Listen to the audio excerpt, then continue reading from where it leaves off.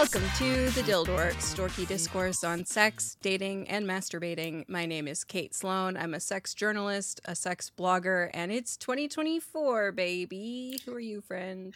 I'm Billy. I'm a sex educator and porn maker, and all I keep thinking is how silly it would be if I was like, and it's 2023 over here, so I was like, I forgot we do a third thing. We took a couple weeks off, and I just immediately forgot the entire format of our podcast. I just went and re-listened to last year's New Year's episodes, and we began that episode as well by being like, we took such a long break. It's not in my muscle memory anymore. What do I say up top? Everything is the same, and that's comforting in a weird kind of way. Yeah. So an annual Dildorks tradition is at the end of the year, or in this case, at the beginning of the year, we talk about the previous year in our sex, kink, and dating lives, how it went for us, what was new, what changed, what's not working, what is working. And then we get into some of our goals that we set for ourselves from last year, talk about whether we met them, and try to set new goals for the new year. They're always a surprise for me, that bit. You're like, here's what you said last year. And I'm like, oh shit, is it? Wow. That was an idea I had a year ago. Interesting. The funniest thing is always when you were trying to set a goal that was your goal the previous year, which is so relatable to me because I do have a goal this year that I had set for myself last year because I just didn't do it. And, you know, that's okay. That has to be okay. We forgive ourselves and we move on. I have one that's been on my list for the past 3 or 4 years. Admittedly, that's not entirely my fault. I can't do it alone. And sluts are hard to coordinate. But does it start with the letters D and P by any chance? They're certainly in there. Yep.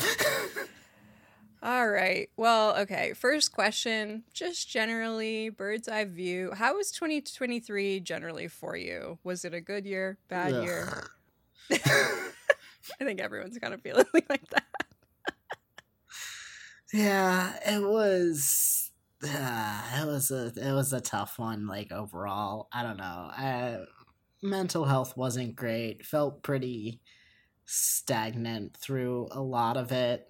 Kind of started to improve in the latter half of the year, more or less. But yeah, I don't know. Overall, one didn't feel great. Yeah, I didn't feel I felt very stuck through a lot of it. And admittedly, I went back through to my own personal goals and things that I had written, in early or, end of 2022, early 2023.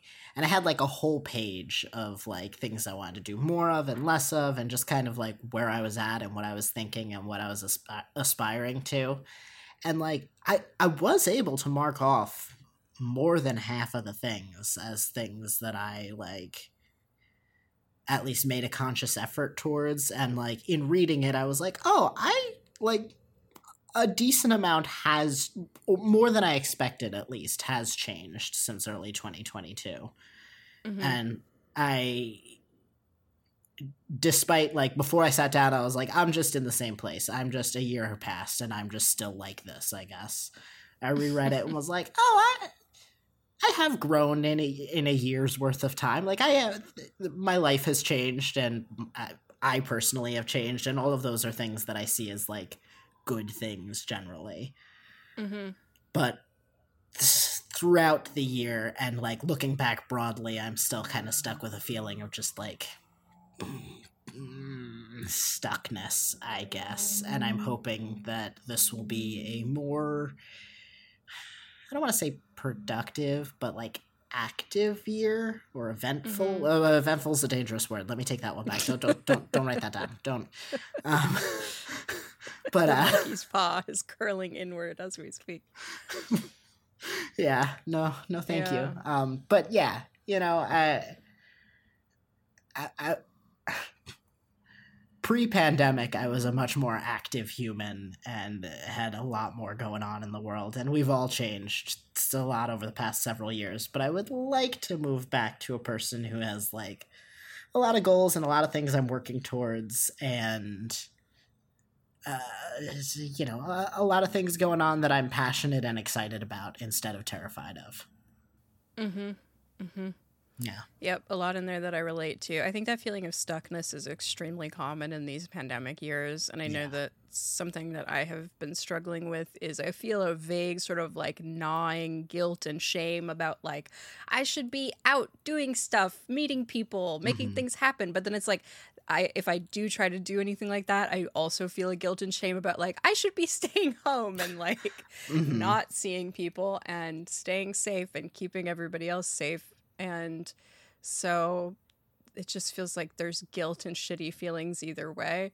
And I think it is also like these feelings aren't all that dissimilar from 2020 and 2021, but in those times Mm-hmm. it felt a little more like, well, the pandemic is new and it's actively happening, and it felt a little more acute. And now we Yeah. feel it's been so long, it feels like we should be more distant from it. And it's like, why am I still dealing with the effects of this globally traumatizing event? Why is it still hitting? Mm-hmm.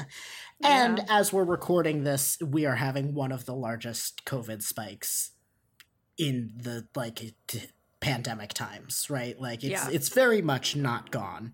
And Mm-hmm. trauma is going to take a minute for literally the whole world to work through. And I know that intellectually, but I think feelings wise, it feels like less of an excuse, for lack of better phrasing, these days.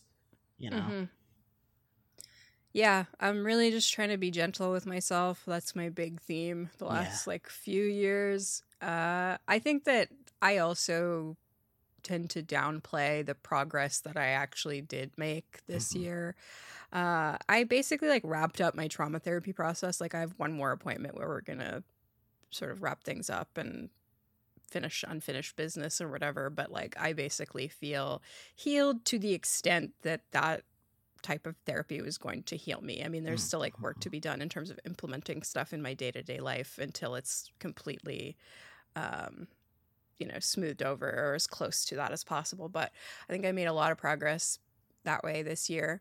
I Mm-hmm. also did my song a week challenge again for an entire year, which weirdly felt like one of the most important ways that I like managed my mental health and self-image this year, because Mm-hmm. it was just like, even if my fibro was so bad that I couldn't exercise this week, or even if the pandemic was so bad that I like couldn't see any friends this week or whatever, it's like at least I wrote and recorded a song and put it on the internet. And Mm-hmm. so that's part of why I'm struggling with the idea of like stopping now, even though like after 2 years it was really starting to feel like pulling teeth every week, and I was like, maybe I'm burned out and need a break. But I'm jonesing for that hit of self-esteem, which is a little bit weird. Probably can find other ways to get that, I guess, in theory. It totally makes sense, though. And it was like, it was a big creative outlet for you, and it was kind of a consequence free commitment. Like, Mm-hmm. you were the only tangible thing that would happen if you didn't do it one week is that you would make yourself sad. Yeah. And like, that is kind of, I don't know, a good and novel motivation to have for things these days versus like between adulthood and capitalism and all of the things. Like, it's not like a bill isn't going to get paid. It's not like someone's going to be knocking on your door, or a boss is going to be yelling at you, or Mm-hmm. even a friend or partner will be grumpy with you, even if that's in your own head, right? Like, Mm-hmm. it's just a thing you're doing for you, and to be able to show up for yourself like that every week, I think I understand why that was so important. Yeah, and I think I have more sexual confidence too when I feel like I'm doing something that I'm proud of, Mm-hmm. whether it's this or something else. And in pandemic times, it has been really hard to find things to be proud of myself for, because I'm just not able to do as much.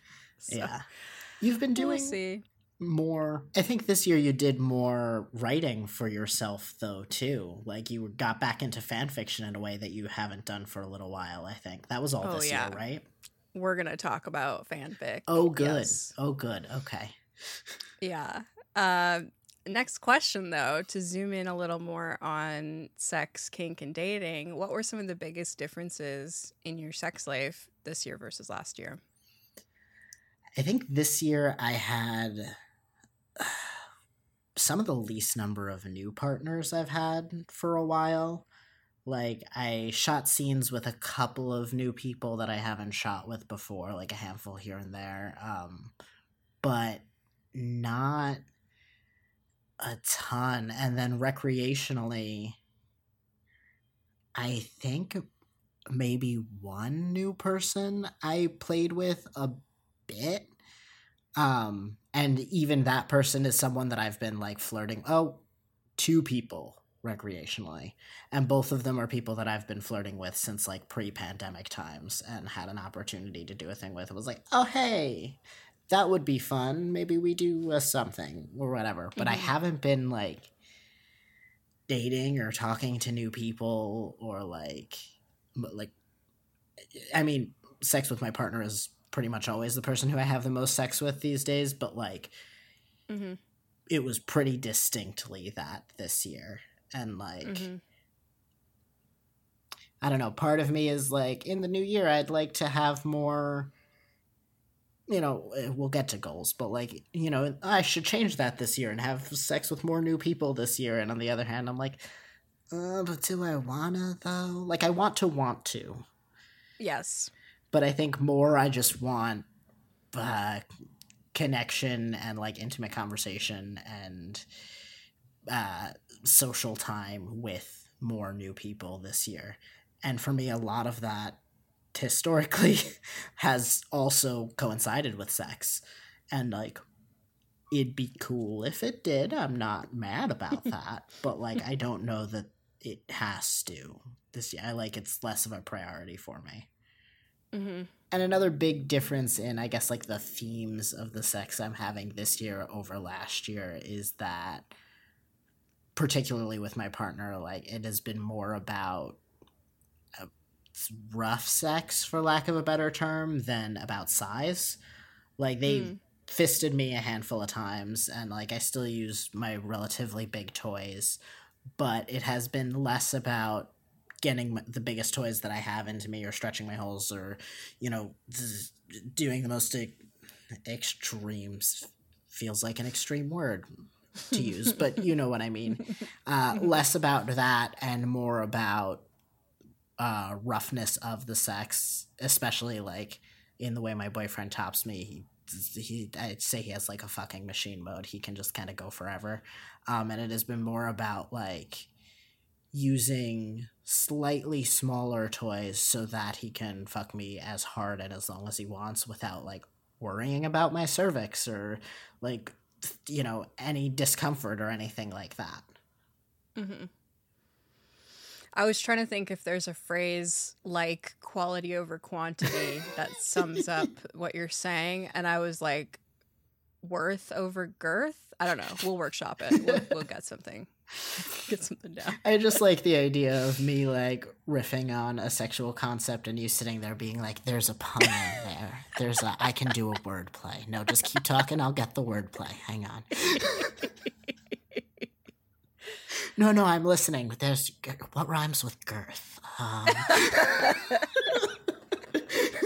Very Kate energy. I love this. The weird thing is that I have pun brain to the extent that it can be processing that on a different level. Like I was actually listening. Oh no, but my brain I was believe just... you. That was not subtle shade. Like I 100% believe that you were Yeah. listening and processing what I was saying, and there was a small part of your brain with a little notebook listing all the words that rhyme with girth and just flipping the pages and hang on.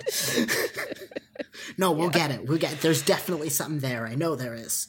Yeah, songwriting brain has to go somewhere. Cool. All right. Well, what was different for me? Let's see. Yeah, I'm One supposed of to the ask big that. themes, like, it's okay. I'm asking myself.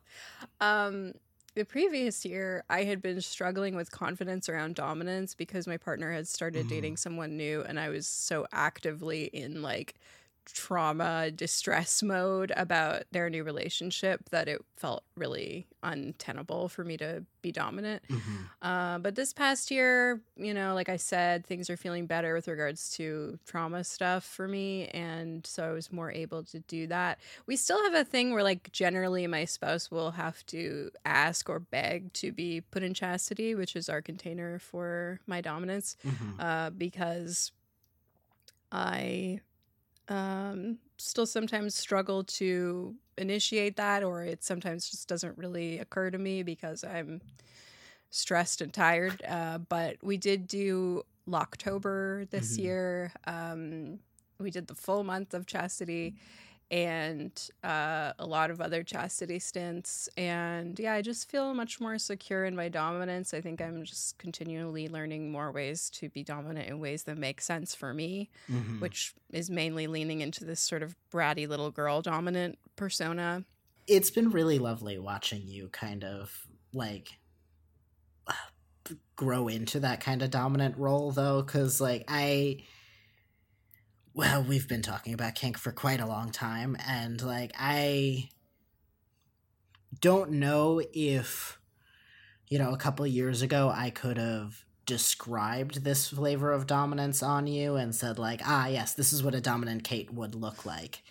Mm-hmm. And every time you described it, I'm like, oh yeah, that makes perfect sense. Yeah, that's exactly like that. Yeah, that sounds like you. That sounds, you know, like it suits you Yeah. quite well, and it Mm-hmm. gives you a way to, I don't know, lean into like even just your flavor of luxurious things that you like that Taurus energy that you have, where you're like, you know, like you Yeah. like pretty things and you like people doting on you and being able to use that in a like, I don't know, watching you kind of bring that between submissive to dominant energy and like back and forth. And I, the metaphor my brain's giving me is like putting different filters on the same picture, right? It's like the same Mm-hmm. idea but with these different energies layered on top, and it has Mm-hmm. been really neat kind of watching you craft that, because I don't know, yeah, I'm like, yes, that makes sense, that is the human that I know. And Thank you. it's new and interesting. I don't know, it's cool. Thanks. Yeah, we got an email from a listener named EJ who wanted me to do an episode with my spouse about kind of evolving DS roles in our Mm, relationship. And yeah, I think we will probably do that at some point. Usually I have MB on when you want to take a vacation or yeah. need time off for whatever reason. So we'll probably get around to that.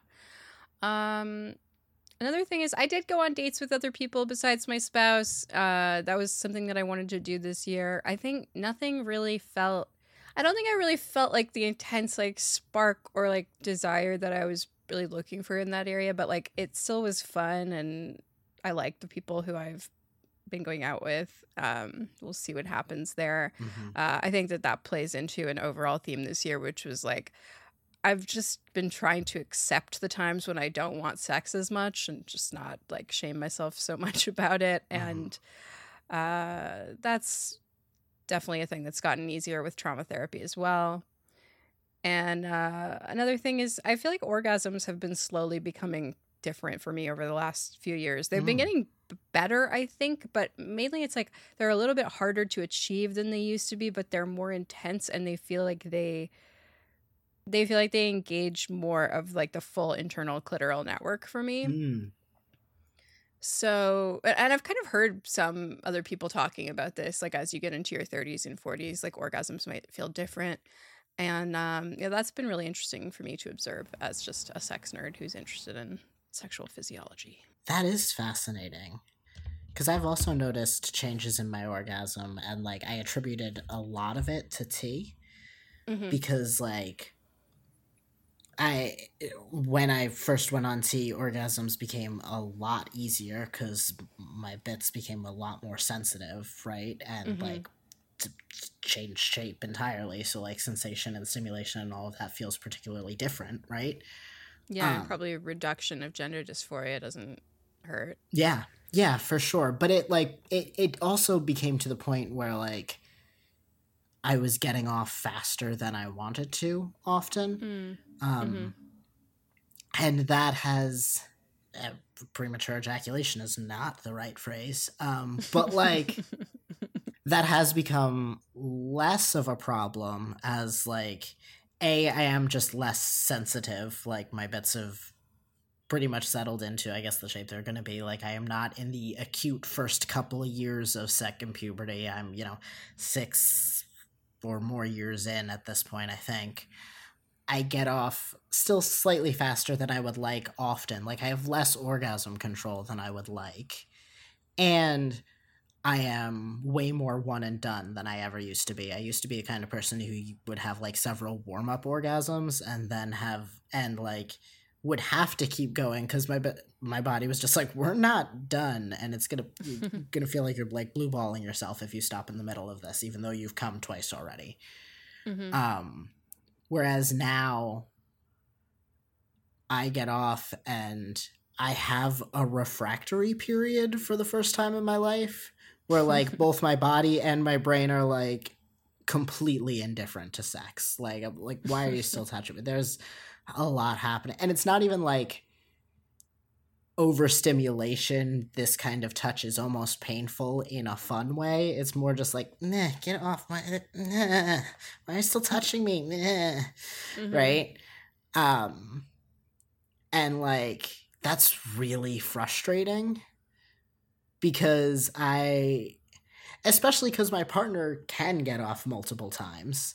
So like if I have like a plan for the scene or something and we're still in the like, no, you were gonna fuck me for a while and then you were gonna get the strap and keep fucking me and we didn't even get to the strap part yet, and I guess I'm done now. Right?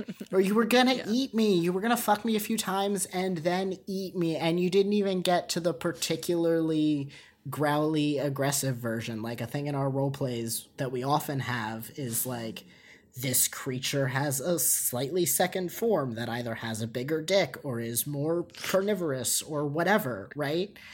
You mean literal eat you. Yes. Not in the way that some people use it where they mean go down on me when they say eat. No. I find, yeah. Like, no. The bites were going to go from like, ooh, fun to like, ow, that's terrifying. And we didn't even get to that version of this thing. This thing was gonna like growl more and be like meaner and hurt me a little bit more. And like, I didn't get to that part, and I was excited about that part, but I guess I just came already because it was hot or whatever. Fine. You spoiled your appetite before their dinner. Hey, just went off on a temper tantrum there. We were talking about changes in orgasms, but the fact that like I am way more one and done is frustrating, and like the orgasms themselves, I've had a lot more ruined ones lately. And I don't know how much of that is like my frustration of like trying to have better orgasm control and failing, and how much of that is like biological or psychological or mental health things or any of the number of other factors. Right. But I hadn't considered age being a factor in relationship to orgasms and sexual response and all of that. But that's interesting. Yeah, I'd be curious to know what the science actually says about that. Yeah. I want you in my bedroom. I need you here tonight. I want you in my bedroom. Make me feel alright. This episode of The Dildorks is sponsored by the Flure app. It's a new dating app spelled Flure, and it's trying to solve a bunch of problems with online dating. Online dating fucking sucks. It's so hard. I've had so many issues with it. We both have. Yeah, it's not a fan. Every couple of months I like go back to a dating apps and I'm like, this is how I will meet people near me, and then at like 48 hours later I'm like, this is not how I'm gonna meet people near me. Absolutely. Yeah, it was interesting to me reading about the thing that this app does, which is that all men, including trans men, by the way, have to be invited by a woman, which in theory makes the men like a more vetted group. And as someone who has met up with men on dating apps who turned out to be, like not feminists or not respectful of sexual boundaries, et cetera, it's like nothing can really guarantee that you won't run into that. But it is nice knowing that at least one woman has been like, this guy's all right. Yeah. Yeah, it reminds me of a practice at a lot of play parties, frankly, where you're invited by someone else who has been to the event before or has been vetted or whatever, and it kind of adds this extra layer of accountability where it's like, well, they said I was cool, so not only am I making myself look bad if I'm, acting less than stellar, But I'm also reflecting back on this other person who brought me to this event and ostensibly trusts me to not be a dick. So maybe I shouldn't be a dick. Yeah. Floor is trying to be a judgment-free, sexually liberated environment where you can embrace your true self and connect with like-minded people. And I did have a scroll through. There are a lot of hot people on there.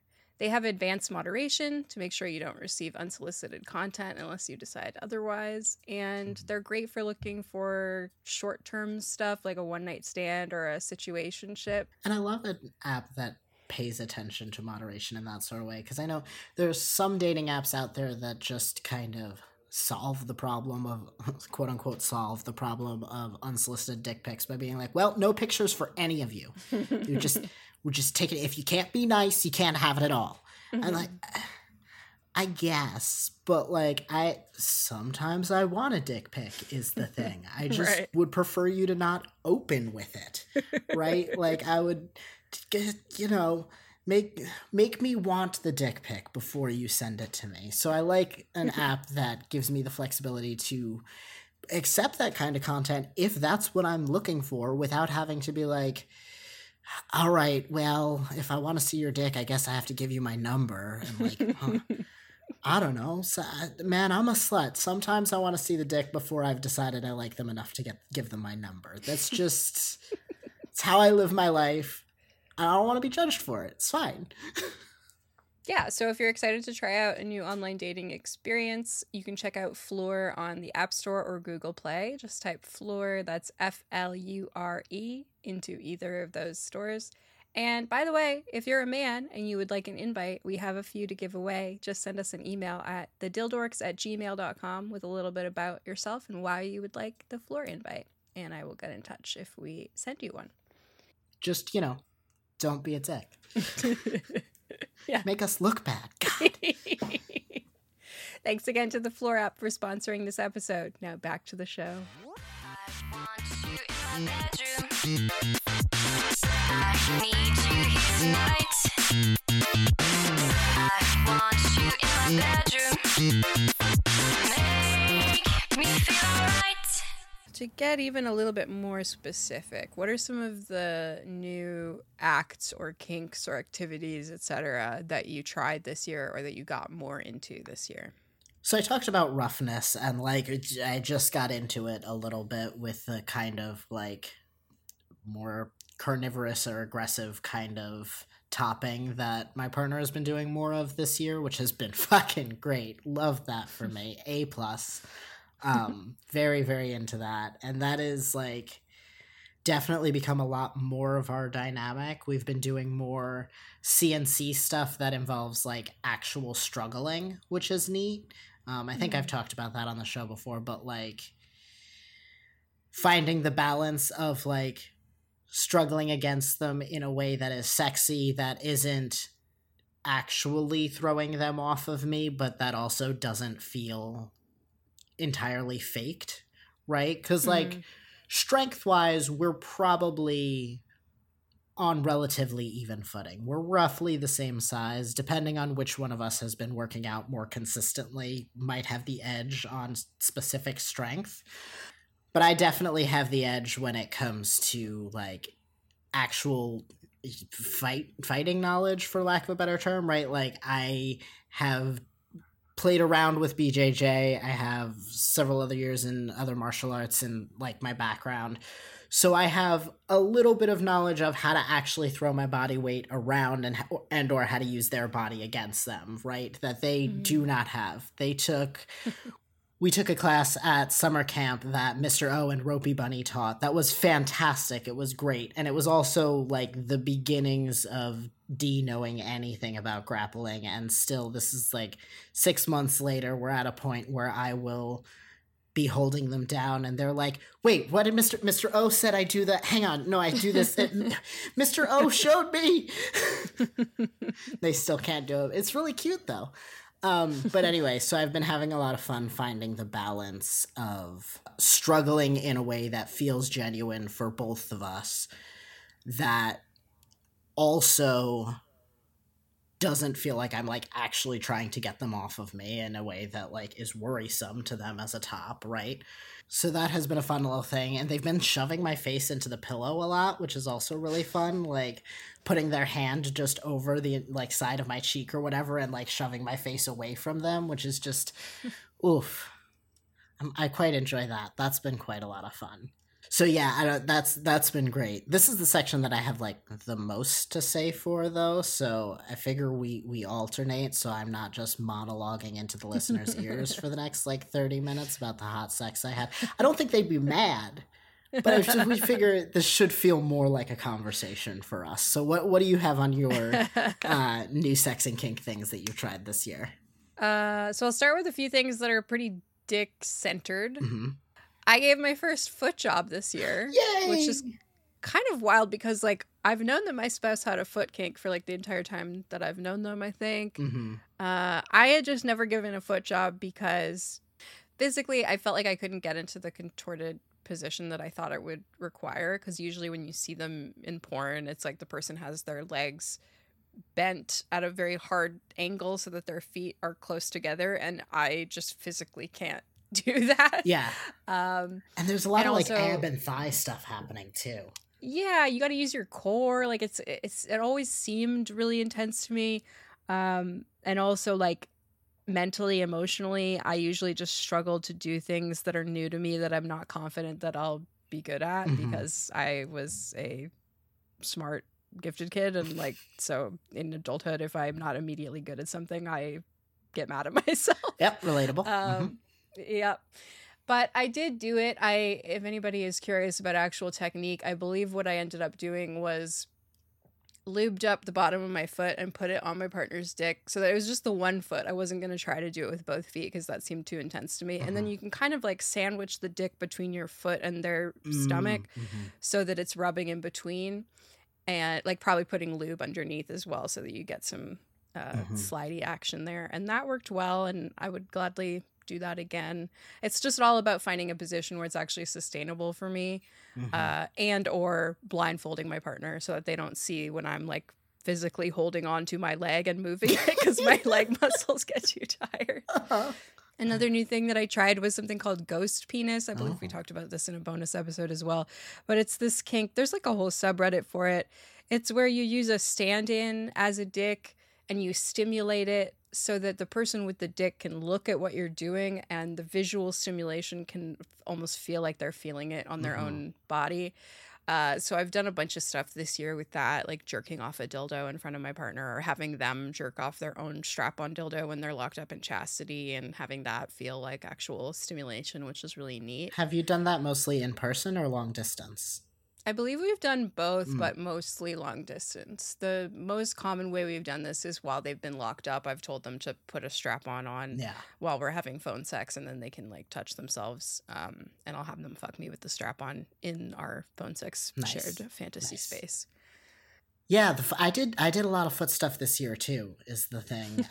Congrats. Yeah, thanks. So, okay, so the one foot job I have, I don't know if it was the first foot job I've given a dick, but the one I did this year at least, what I did instead of dealing with the whole core situation, this is the laziest, bottomiest thing in the world, but I was like kind of on my hands and knees / like kind of down on my stomach next to them with like kind of kicking my feet up in the air in the way you do when you like flirting with someone.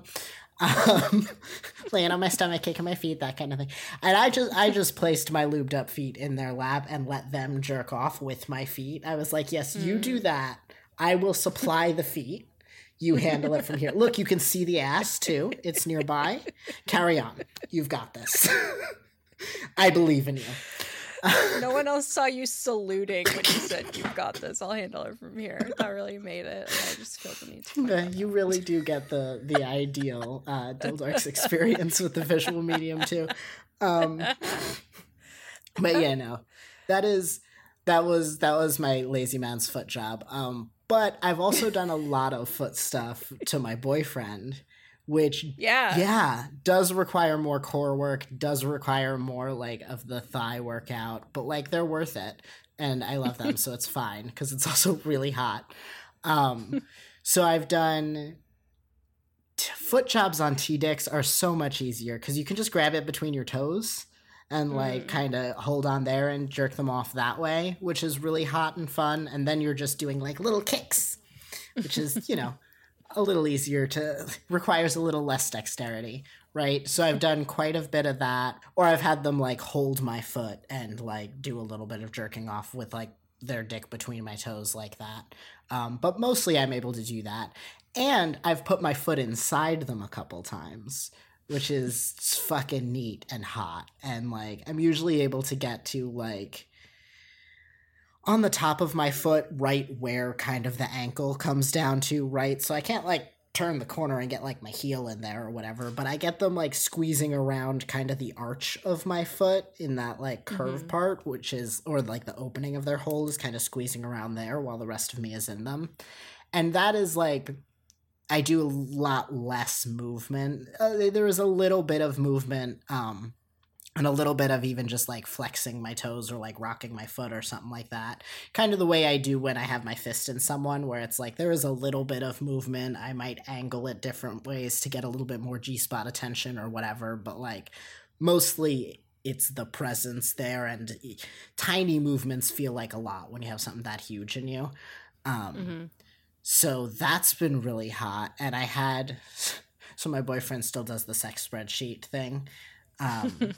And every time I record this episode, I get like a little Cliff Notes idea where they like write up a couple of things and they're like, here are some highlights from the sex spreadsheet that I reviewed. And one of the things on there was just a note that I said, hang on, let me bring this up. That's wrong. That's the one I was looking for. The one I accidentally read just said, I feel like your fist had Adderall in it or something because, yeah, I'm awake now. Which is not what I meant, but sure, okay. Hey, baby, does your fist have Adderall in it? But no, there was one that just says, I came exclusively because of how deep my foot was inside you, and that seemed like a thing you'd like to know. So yeah, it like... I think sensation-wise, having my foot in them, I get more sensation out of than having my hand in them, and feeling them like squeeze and pulse around my foot is more tactile sensation. Like psychologically, they're both super hot and they're both really fun, and the hand is a lot easier to like be dexterous with and do more with.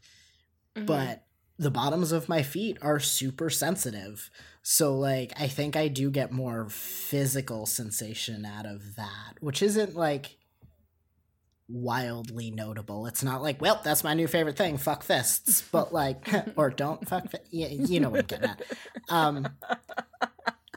But it is interesting that like fisting is often very much a psychological thing, or it's just hot because look at what I'm doing and because they're getting off on it and whatever. But I was like, oh, this has like a very physical sensation on top of all of that. Neat. Interesting. That's novel.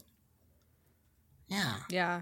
It kind of makes sense because, like, yeah, your feet are touching, like, the floor and, like, various other things, but, like, they're just not touching as much stuff and doing as many things as your hands are. So it would make sense that it would feel like a bit more of a rarer sensation. And you need a lot of nerve endings in your feet for balance. Like, that's what allows you to stand and not topple over, is having, like, really detailed sensation, right? And, like, yes, you have a lot of nerve endings in your fingertips and your palm for that kind of dexterity of doing things. But when you're fisting someone, those are all curled up inside. And the part that's in contact is like the outside, the back of your hand, which is a little bit less nerve rich, I think. I don't know. Yeah. I ain't a fucking doctor, but like that feels true to me. All right, give me more new things from your list.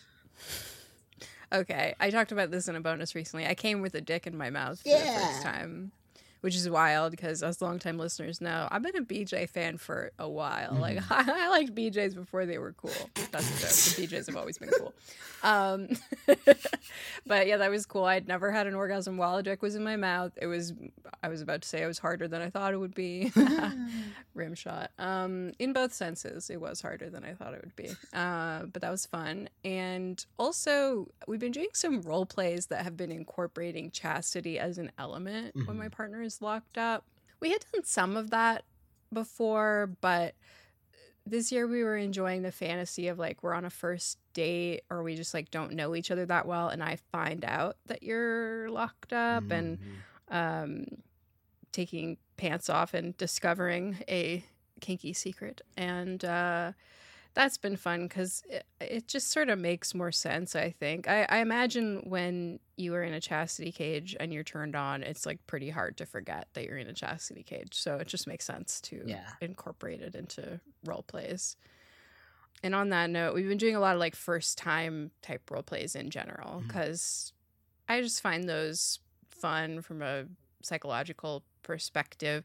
It's not that my relationship as is like boring. Like I do sometimes recommend this to couples who feel like they are in a rut or like they're not finding sex exciting anymore, and like that is not my problem at all, but it does just like give a different psychological sensation. And I find sometimes I like come harder or I feel like I'm more sensitive when we're in that type of role play because I think my body just attunes to it in a different way Mhm. when it's a situation that I at least am pretending to be not used to. Yeah, because you're creating this sensation of like nervousness, and not bad nervousness, but that nervous giddiness that comes from discovering someone new and like learning what they're into and learning what your bodies feel like together. And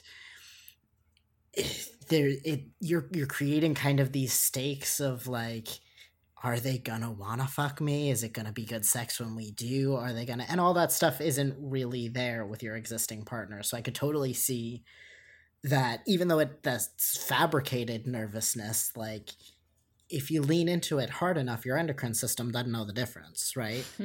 um Mm-hmm. and getting all of those like fun juicy chemicals running through your body can absolutely, I don't love the choice to go with the word juicy there, but I'm just gonna keep running with it. It's really not. Anyway, it does some things that totally makes sense to me. Yeah. Yeah, and I think like a lot of my reasons for wanting to try to date or hook up with people other than my spouse has been I do really like that excitement and Mhm. uncertainty of doing stuff with new people, but I often have found in my life that when I go looking for that, it doesn't come as easily or quite in the ways that I thought that it would. Like there's just so many factors to contend with when you're going out with a new person Mhm. that it can be nice to just sort of isolate that one part of that I really do want and just act that out with a partner who I know can give me that. Yeah. And these days, I do find just, I don't know if it's age, life experience, just the world at large, what it is right now. But like these days, I do find it in practice, like when you're actually having these conversations or seeking out new people or dates or whatever, um, it's too easy for that nervousness to just be nervousness instead of Mhm. exciting, fun energy. It's too easy to see all the ways this could go wrong, even in little silly things, right? Like, Mhm.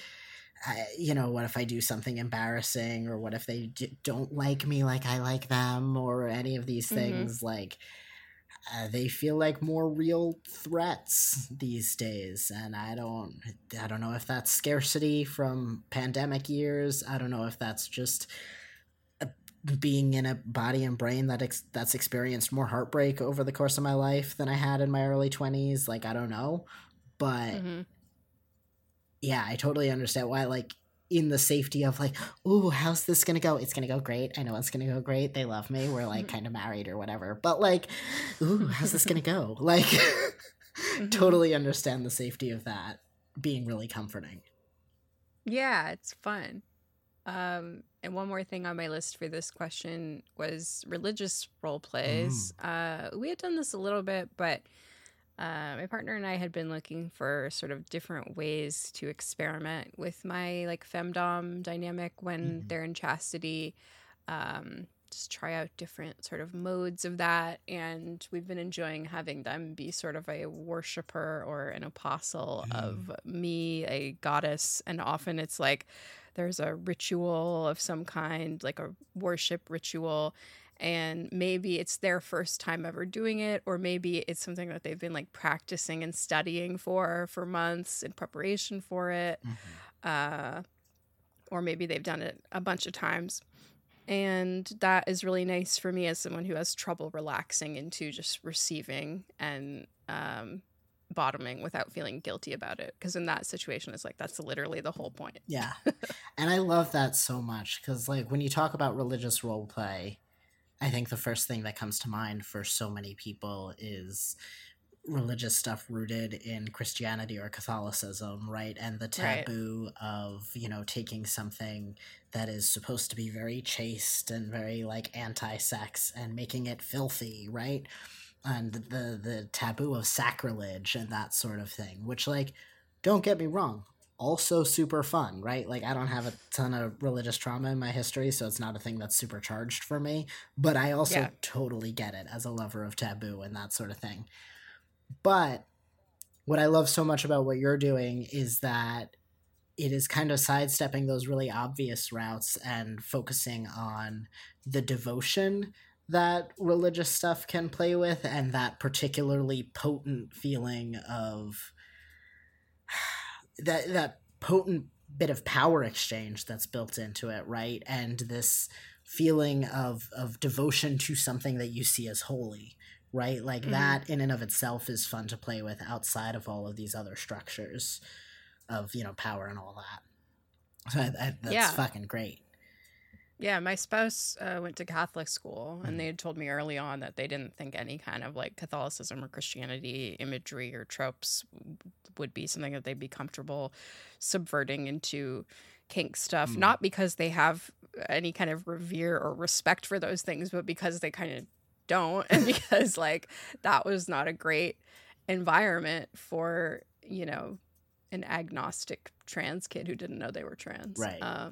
So yeah, it's been fun to find different ways to play with aspects of that. My boyfriend, who's a recovered Christian, often laments that their particular flavor of Christianity that they were very deeply invested in for a part of their life is not the one that came with all the horny things that you could eroticize. They're like, Catholicism's got all their imagery and they've got all this ornate stuff and these rituals and everything. We didn't have any of that. I can't they can do some stuff, but they're like, I don't have much left to eroticize. Like that just wasn't how we did church. And I couldn't do the kinky one. No, it's fine, whatever. You do have a paddle made out of old church pew wood, though, right? Mm-hmm. Yes, no, they do, and we also have a paddle made out of a Bible. So like we've managed some stuff, but particularly the church pew one, like they held it and immediately were just like, this is what a church pew feels like. I know this wood. I know what this wood feels like on my thighs from just sitting in a church pew, like. And that was like, I could see like that was a very visceral thing that was like fucking neat. But they definitely, every time we watch like a movie with like rich Catholicism stuff in it or whatever, they're like, they've got all these rituals and shit. It's already kinky. Why couldn't I? No, it's fine. Fine. I could, whatever. But was there anything else on your list for new stuff? Yeah, I got several things. And you actually set me up for a couple of them. Okay. Well, we'll run with the role play thing. This actually reminded me. This wasn't even on the list. But we have been doing... It feels adjacent to what you were talking about with this religious stuff, but we've been doing more supernatural kind of role plays, right? Like we've talked about the alien sci-fi thing for a while on this show, but this year we've done more demonic things, which does have a different vibe than the alien. The alien is very much from like another world and is just kind of confused and fascinated by things. Sometimes it's a little carnivorous and aggressive, but it has no connection to Earth life and understanding of it. Whereas the demon, when we play with that, feels a little more adjacent to it. We described it recently when we were having a conversation where we were like, you're a critter. Are you a demonic critter or an alien critter today? Well, I don't know. Well, what's the difference, right? Can the alien be demonic? The alien can be aggressive, right? The alien can be more, I don't want to say evil, but like more of a threat, more menacing, right? Mm-hmm. But the alien is still alien, for lack of a better term. It's very divorced from all of this, whereas the demons live adjacent to these kind of things, right? Even at its friendliest, it's kind of like a puckish pixie kind of energy, right? Where like it understands humans, but also is separate from them and wants to manipulate them and is out to get them, right?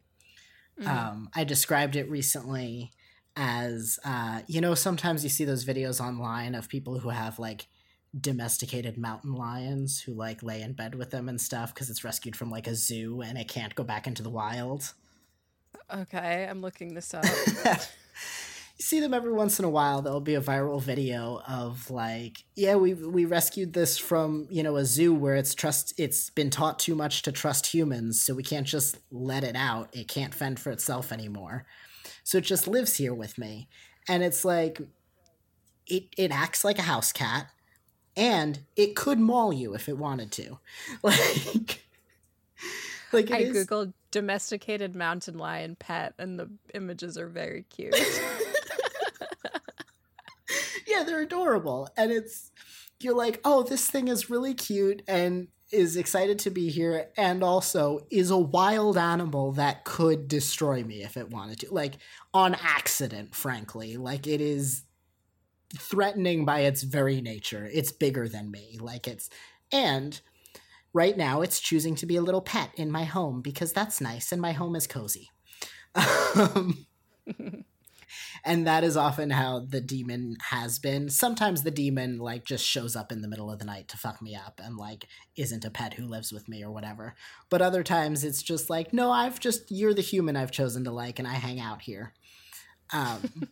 So yeah, we've been doing a bit of that, and like adjacent to that, actually, I just got the boy a cage for Christmas. Oh yeah, I saw that. That's so cute. I know. They were so excited about it. Where it was fucking adorable. I posted a picture. Nope, not a picture. I posted a video on Twitter for folks who want to like see them seeing the cage arrive because the cage was here, they arrived, but anyway, letting them see it for the first time because they were fucking adorable. It was really cute. And I very much got it because I was like, no, every time we see a cage at camp or at a kink event or whatever, their face lights up and they're like, can I go in the cage? I want to go sit in the cage. And they will just sit in it happily. They will just sit there and be like, here's a cage. It's for me. Like, we don't do sexy things. They're just excited that there is a cage that they can be in. So it's like, I got to get this boy a cage, right? So I got a relatively big dog cage because I ain't got kink cage money. But it's one of the little folding dog crate things, and it's big enough for them to almost sit up all the way in there. They've got to kind of like hunch their shoulders and everything. And they're delighted. They love it. And I knew they would. That's why I got it for them. But I was like, I don't know. It's okay. I'll put you in a cage. Sure. You want to be in a cage? It makes you happy. You can go in a cage. Okay, whatever. And then I put them in a cage and I'm like, oh, I'm kind of horny about the cage.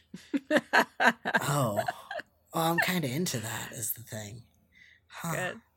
So I put them in there, and then like one of the first nights I put them in there, they were in and out of it periodically throughout the day when I had first like shown it to them, and I had to go to the grocery store, and I went and got a cookie and like was like, come on in the crate, come on, like threw it in the crate, put it in the crate, locked it, covered the crate up, walked out and went to the store, and I was like at the store and I'm walking around and be like, my boyfriend's at home in a cage. My boyfriend's in a cage waiting for me. I locked him in a crate, and he's going to still be in the crate when I get home. Kink is so romantic. It's so romantic, right? And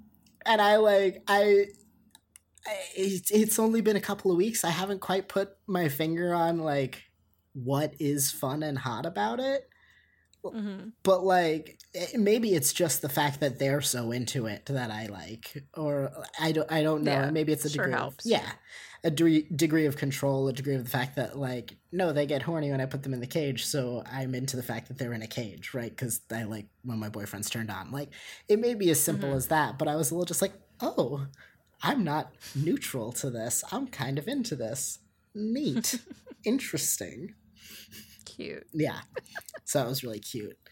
I have two more things on my list. One, you talked about dick sucking, and it reminded me that I did my first blowjob class with a live demo with D this year, which that's a class I usually don't teach with a live demo, but I was teaching it on a like porn camming site, and I was like, well, I don't want to just sit here and talk. I guess we'll take the dick out and I'll like demonstrate and make it sexy because this is a sexy place and I gotta do that kind of thing, I guess. And it was actually like it was a really fun and playful energy. Like I just enjoyed doing it. I had their dick and I had a thigh harness with a dick in it on their thigh, so I could go back and forth between doing T dicks and factory installed dicks, right? And talking about the difference, because that's the way I usually do the workshop. I go through a number of techniques and I'm like, here's how you would do something like this on, a T dick. Here's how you would do something like this on someone with outie bits, right? And I jump kind of back and forth, right? Because most techniques are relatively transferable between the two, or at least there is a similar version, right? But it was fun and it was hot, and I genuinely think it added to the workshop. Like, I think... Yeah, for sure. Yeah, we had more things that we said and showed and that just came to mind while I was doing it. And I think I was able to more clearly articulate exactly what I was talking about by showing the things. And I think it kept it more engaging. So I think I might do that with a live demo more often. It's not one that's going to require it. Like my spanking class pretty much requires a live demo for the way I teach it and the way it's written. And I don't think this is ever going to require one, but I do think including a live demo is going to become a more regular part of my offerings with that one. Because like it was fun and genuinely made the workshop better, I think. So that was... Yeah, and it bridges the gap between your porn side and your education side, and I think people are really interested in that type of content. Yeah, exactly. So that was fun. And the last thing was a scene I had at camp where, like, I didn't talk about camp much in here because I didn't do a ton at camp these past 2 years. This was a weird summer for me, and I had a weird headspace for, like, both of them.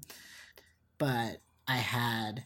Well, at Fusion, I had a fun knife impact scene, which was neat. Someone spanked me with their knives, which was fucking cool. Because they were like, you give good feedback. I want feedback on what this feels like. Let's do that. I was like, yeah, great. Absolutely, we should do that thing. So that was fun. But...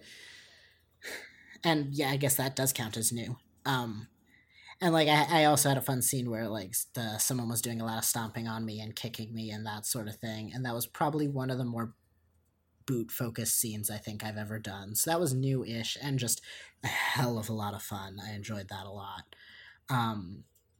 But one of the newest things I did at camp was I had a scene that was more cathartic than I think any scene I've done was.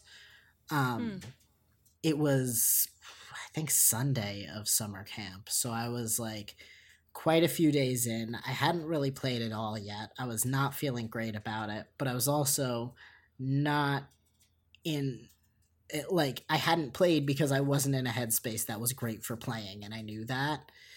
And so I was like, this is the right decision, and it's awful, and I hate it, and I feel bad about it. And it was just this little spiral thing that was happening. Yeah. But I had been talking to a friend of mine who I've played with quite a few times at camp. She's a fucking delight.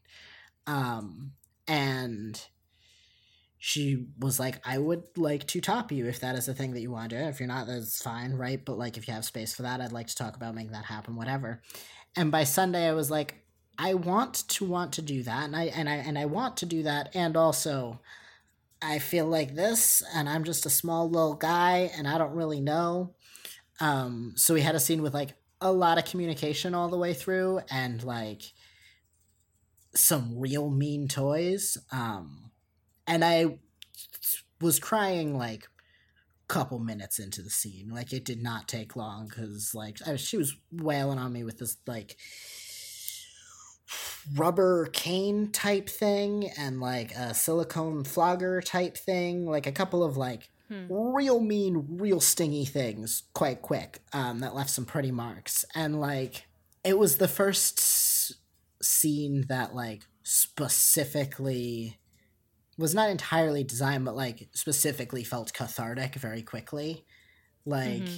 I was looking back at the pictures recently, and I posted a couple on Instagram a couple days ago, and like, I am in the pictures. You can't quite tell that I'm crying. I was like just quietly crying through a lot of it, but I was also giggling, and I have a huge like euphoric smile on my face because Mm-hmm. it was just like, and there's one picture where like my hands are up on the top of my head, and like arms kind of up over my face, and a big grin on my face, because it was just like this release of so much stress that I had had that weekend, and it felt like one big exhale, right? To Yeah. like, and it fucking sucked, and it hurt, and I was like, oh, I'm doing the thing, and all of the stress from this, and like, there is still space for me to be able to do this even when I feel fucking awful, and I totally feel safe with this person, and they're going to take care of me through it, and like, this person still wants to do this with me even though I feel awful, like, and Mm-hmm. like, I don't know, the collection of all of that just felt like a big exhale, and after that I was able to participate in camp a lot more than I had been prior to that, and like, not in a huge way, but I had more conversations with people in a way that felt more doable than anything else, right? And Mm-hmm. like, I was sitting around hanging out in groups instead of hiding in my tent and all of those things, and like, yeah, I don't, it was just a little bit of a release valve on some of the big tough feelings I was having that camp, and it felt good to use kink in that way, and it was kind of new for me to experience kink in that way. Mm. Yeah, that's really beautiful. I love that type of scene as well. And I think, especially in times of global trauma or personal trauma or both, Mhm. it can be really, really good. And it always makes me think about Emily Nagoski talking in Burnout about the importance of a really big cry once in a while to just sort of complete the stress cycle. And Yeah. it really helps me a lot. And like as we've discussed many times, I'm a person who cries a lot in everyday life, but there is something about a kink cry in particular that's like, oh, we are emptying out the Yeah. pipes, and it's great. Yeah. And I do not cry easily at all. I like the last time I cried about something that wasn't media that I feel deeply about, I don't even know. I couldn't tell you, I don't think. Um but so like, kink being a container where not only I can do that, but like, it's hot and good that I do that is Yeah. really, really fucking neat. Where I'm like, no, these, A, it's a sign that I'm enduring something difficult, which is a big thing of what I find hot about pain, right? I'm like, oh, this is so painful, it's making me cry. That is an involuntary reaction. That is, oh, neat. I don't know, it feels like the kink corollary of like, oh, it felt so good it made you squirt. Wow, like I can see that. Yeah. Um, and also knowing that like, the other person, I play with people who find tears hot. I play with people who want to hurt me because it's fun to them. And Yep. similarly, like, it's like, oh, look, I'm hurting you so bad you're crying. Cute. You look pretty when you cry. Like, I like, that's that is a excellent container for that for me. Anyway, I've been rambling for a while about those last few things, but they were all fun things. I have big feelings Yeah. about all of them. This is why this is a two-parter. Yeah. And next week, we're going to talk about some fun things, including what fantasies we were really into this past year, what sex toys we really enjoyed this past year, some of our best sex of the year, and then, of course, we'll get into our goals, etc., Yeah. which is always fun. Thank you so much for joining us for this episode of the Dildorks. Happy New Year, like we said. I've been Kate Sloan. You can find me online at katesloan.com. You can look up my song videos on YouTube. Just type in Kate Sloan. You can follow me on Twitter, Instagram, Threads, wherever at girly_juice, or assorted other usernames on different services. I don't fucking know. I have 2 books out, 101 Kinky Things Even You Can Do, and 200 Words to Help You Talk About Sexuality and Gender. Where is your stuff? I'm Billy Lore. You can find all my porn, information about my workshops, and all the other things that I do over at billylore.com. I'm on Twitter at Billy Lore and Instagram at BillyLore_.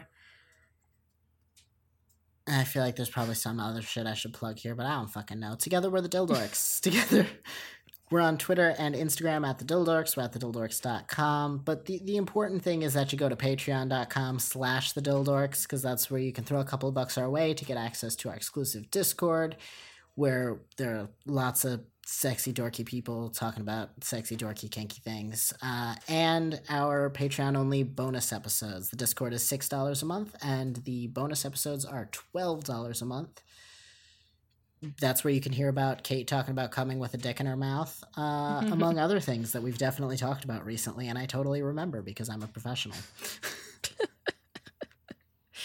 I want to shout out our top tier Patreon supporters. Your support for the past year and more has been so appreciated to us. Thank you to Amy, Amelia, MB, Nat, and Stabitha Christie. You can sign up at the $18 level to get thanked on every episode as well on our Patreon. Thank you also to Protodome, who did our theme song. Thank you to Amy, who did our logo. Thank you to our sponsor for this episode, the Flure app. Remember to type FLURE into your app store of choice and get on there. And thank you to you for listening.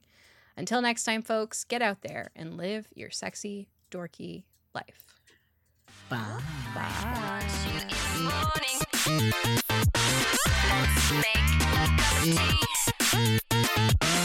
I want you in the morning. Let's stay with me. It has the same energy of folks who write detailed scripts for customs for smut, where they're like, and then you say, do this and then that, and it is the most bonkers, like, poorly written dirty talk. And it's like, you're paying this person because presumably you think they're good at this. They would write better dirty talk than this. They're professionals, but you're just like, yeah, play with your little cock, your worthless little cock, that little cock that you have, that you're such a tiny cocked little small dick bastard. I don't. And you're like, If that's what does it for you, and if that's what you want to spend your money on. right. And it's always wild to me though. I'm like, just let them let them do a thing. I don't. Yeah.